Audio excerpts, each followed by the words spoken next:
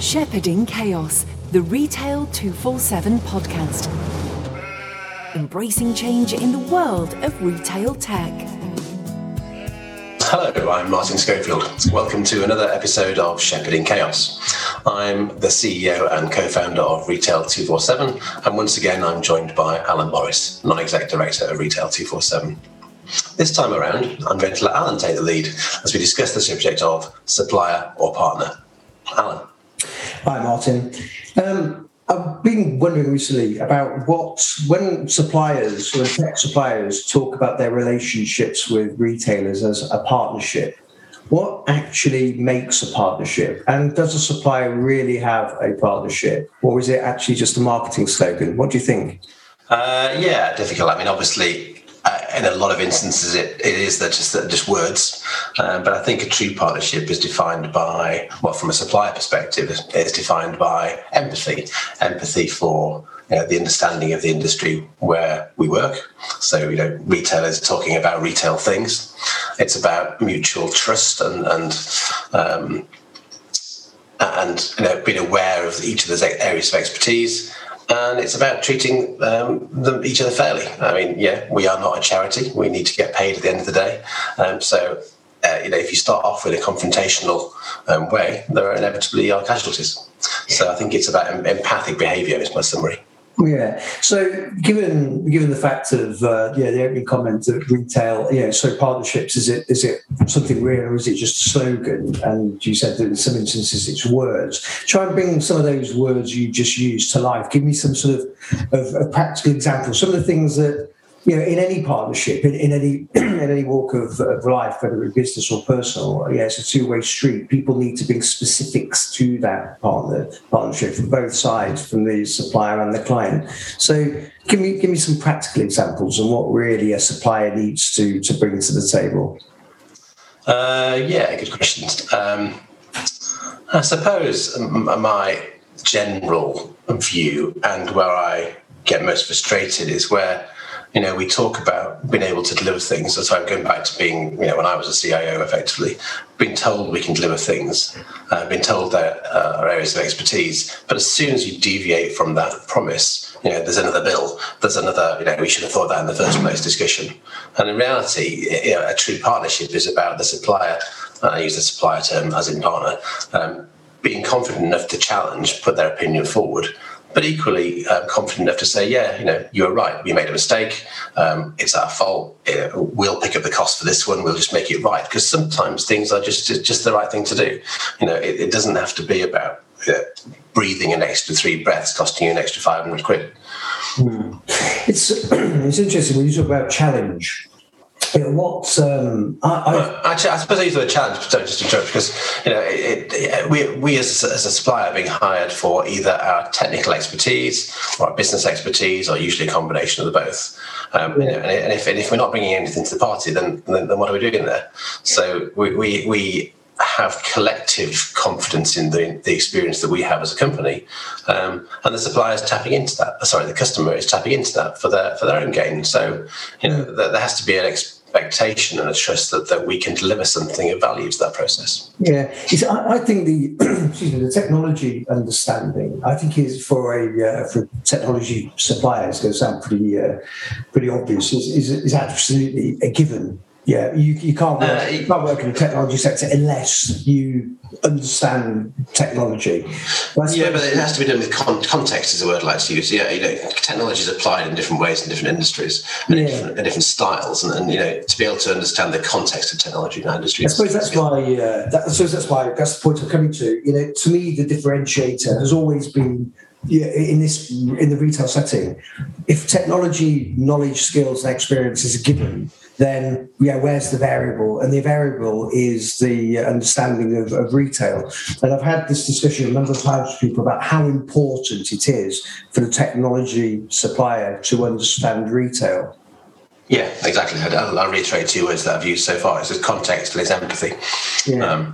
It's about the application of technology in a particular to solve a particular problem. We're not sending people. We're not flying helicopters on Mars, as I've been reading about this morning. We're selling clothes and selling product. And we treat technology projects in a different way. It's not a 10-year program to fly to Mars. It's hang on a minute. How do we launch this for different promotion next week? So there are different styles and different understanding of the empathy of the industry. So how can a retailer, it's easy to check somebody's technical credentials, but how does a retailer check a supplier's retail credentials? Again, difficult. How do you trust anything? I mean, every supplier will tell you how wonderful they are, as do we. And I suppose we're wonderful in certain circumstances. We might not fit to every need, every project. I guess that. Sorry, no, as I say, but the thing, I guess how we judge people very quickly, inevitably.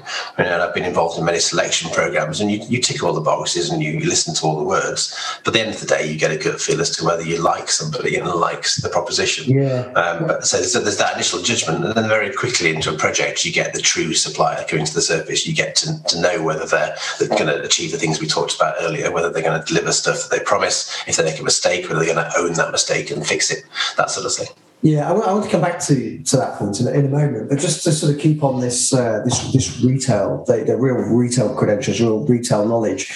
In the past, I've worked on a number of projects with a number of different businesses where one of their partners is a very big supplier. I won't name names, but if anybody wants to email me, I'll give the names. But they come along with their retail practice, and so their retail specialists come along. And I remember one particular instance we were working on a project with a small retailer who was partnering with a much bigger retailer. The much bigger retailer had outsourced their tech to a really big, well-known worldwide supplier, and they came along with their retail practice to the meeting. And after a few meetings, so a few months down the line, we were advised that the team who were working on the project were moving to another project. They were moving from this retail project to work on a government services contract,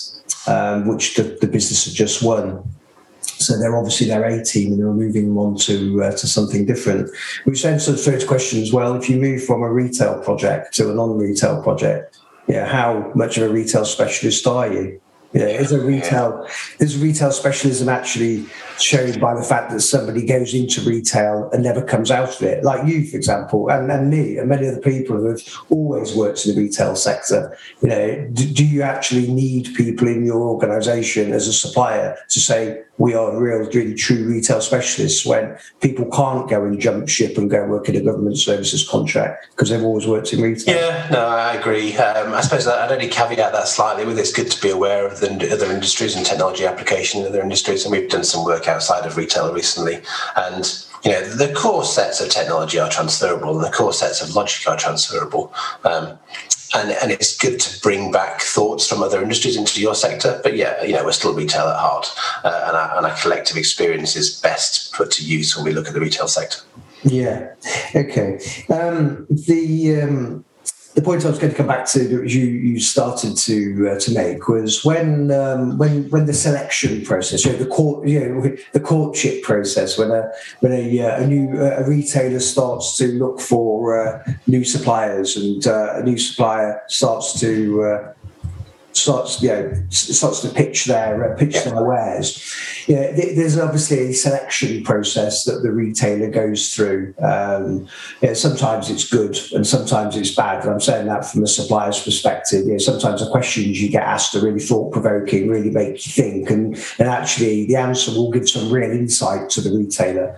But actually, quite often the questions that are asked, often by external consultancies as part of the supplier process, they never really extract any useful insight. They ask you questions which you can easily answer if it's a product, asking if it's a supply chain solution or a PIM solution, asking if the product the solution can create products and prices and attributions and so on is a bit nonsensical when you look at how many times it's been installed and how many suppliers it's got. The answer is, of course, it can. There are more detailed questions than that. But leaving that to one side, are there times, should a supplier select the clients they want to work with carefully if they want to work in a true partnership? Or does everything, can a supplier make every client relationship into a partnership? Yeah, would we like to be in a position to turn down work, I think is your question. So difficult, isn't it? I mean, you because you are confident, you like to think you can turn any project into a success. But yeah, I think logically, yes, you're right. At the end of the day, if there isn't a mutual meeting of minds and shared, desire to achieve an end game, then yeah, you're destined for failure, and you should probably be brave enough to call it a day early on. I guess part of the selection process should naturally whittle that out.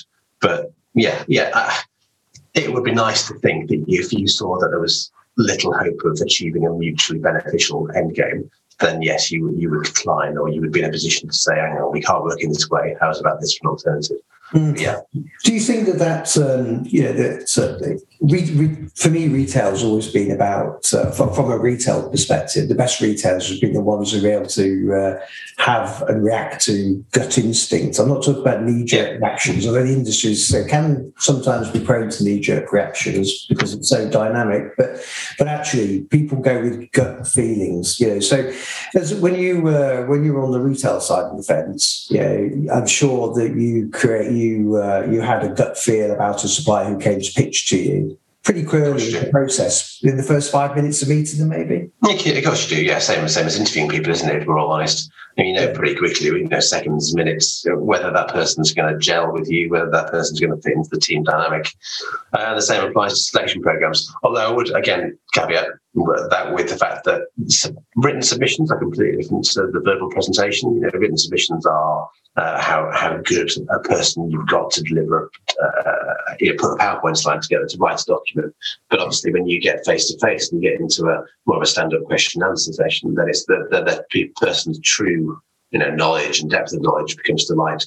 I've seen selection programs where you've had brilliant written submissions. The collective board thinks that they're going to be the number one tick box exercise and come out the other end as they're bottom of the list because the pack's put together by a set of experts at pack production, but in reality, the people that would deliver the project are of the same caliber. Yeah, absolutely, and I think that's a really important point. And the fact that, and I suppose, you see people who go in with big pitch teams, and they really are the A team, the best people the supplier might have available at the time, given the opportunity. But actually, when the opportunity is won, the A team move off.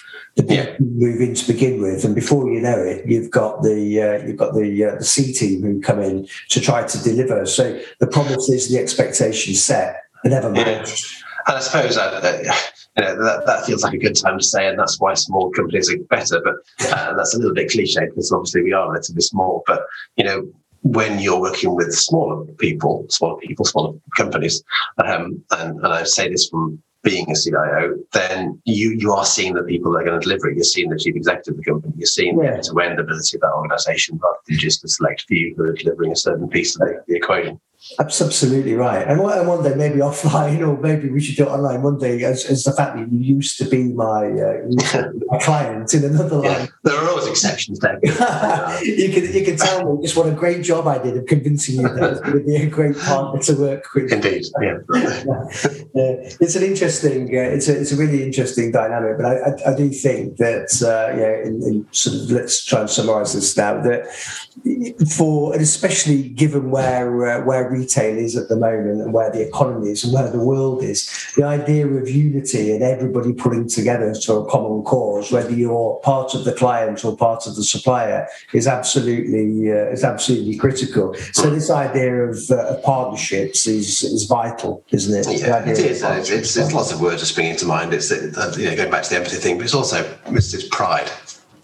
We as particularly, I suppose, me as more time on the customer side of the fence and the supplier side of the fence. It's just delivering stuff that's good. It's the pride that we are delivering a solution or a service that makes a difference, that adds some value, and isn't just a tick box exercise. I've worked with, again, being careful what to say. I've worked in projects where. You're 3 months into the process, you're doing the first deliverable, and it's ridiculously slow. And I've literally had conversations where the supplier has said, well, the spec didn't say it had to be fast, did it? And I thought, well, it's not really the point, is it? So, you need pride in delivering the best service and the best solution you possibly can. Yeah, you do, and I do think, and going back to your points about this being a cliche. I think, I don't know if it's pride, but you certainly get ownership where the layers between the people actually on the projects and the people running the company are few and transparent. So that if you're the client, and you do have a problem and you don't think it's getting addressed properly, the idea that you can go to you can go the chain very, very quickly to get to the point that the person who has to make a decision, because invariably it's probably their business. It has a lot of value to be had, and I'm not saying that just because obviously Retail 247 is still in that bracket, but even when I was with Retail Assist, we started with no clients, and we built up with more clients over the years. And the biggest challenge was trying to maintain that closeness between the business and the clients. But also, again, you made a point right at the beginning that suppliers have to make money. I think sometimes there's probably there's a view that some clients feel that they've got a great supplier partnership where the supplier seems to be doing everything for nothing. Well, you can't do that for very long because the supplier will run out of money. So it's got to be, one thing you've got to bring to the table is openness about how the commercial deal works for you. So and the cliched win-win. It's got to be success on both sides. It has got to be a win-win situation. I remember Joseph Wang at Harvey Nichols saying that to me once in a conversation. The relationship has to be win-win, and I thought, he's absolutely right. It is. It's vital to both sides. You've got bills to pay. Yeah, you've got to. I'll just chip in before you wind up back to the piece about delivering stuff for free or delivering stuff because it's the right thing to do. And this is a little bit of a sales pitch, but not really. We recently dropped our new RFID solution into a customer. We'll talk about which customer later when we've gone beyond trial. But as part of an RFID pilot, you have to go in and take the overhead of reticketing the store. You have to put new RFID tags on the thousands and thousands and thousands of units in those trial stores, because you're not going to put in place source tagging for a trial. Long story short, I set up 4 of our team, actually 3 of our team plus my daughter, when I was going to go.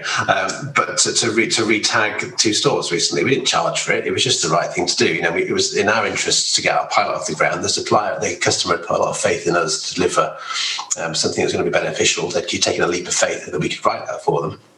And they were our first customer. So, reciprocal faith, we helped with the process of ticketing the store. And I had people that are, BAs and project managers doing for 4 days solid, doing a manual ticketing exercise. And, it's just the right thing to do sometimes. Of course it is. Yeah, if you're making bold statements to somebody about how wonderful your system can be, but you haven't actually got any, it's brand new to the market. You've actually got to get in there and demonstrate it to them. So you do have to go that extra mile. I suppose, but then you've got to be obviously you've got to set an expectation that's that trial, and then going forward it has to be done differently. But we're not going to write the rest of the stuff. Let's put that straight. Yeah. Well, then I have to say some of the most enjoyable times I've had in my career is when you actually do go out into stores and spend time working in stores and doing something real and seeing the sharp end of the solution you've been developing. Well, that's it. That's how you acquire empathy. Yeah, it is absolutely right. Okay, well, so I suppose the point here is that supplier client partnerships truly can work as long as both parties know what they want to get out of it, and they share this, and they're open and work together and do some great things, achieve some great things. Yeah. Yeah. Okay. Well, it was good to speak, and I'll speak to you soon. Thanks, Alan. See you in the real world. Yes. Bye. See you soon. Bye. Bye. Shepherding Chaos, the Retail 247 podcast. Join us next time for more tech views and insights from the people who know.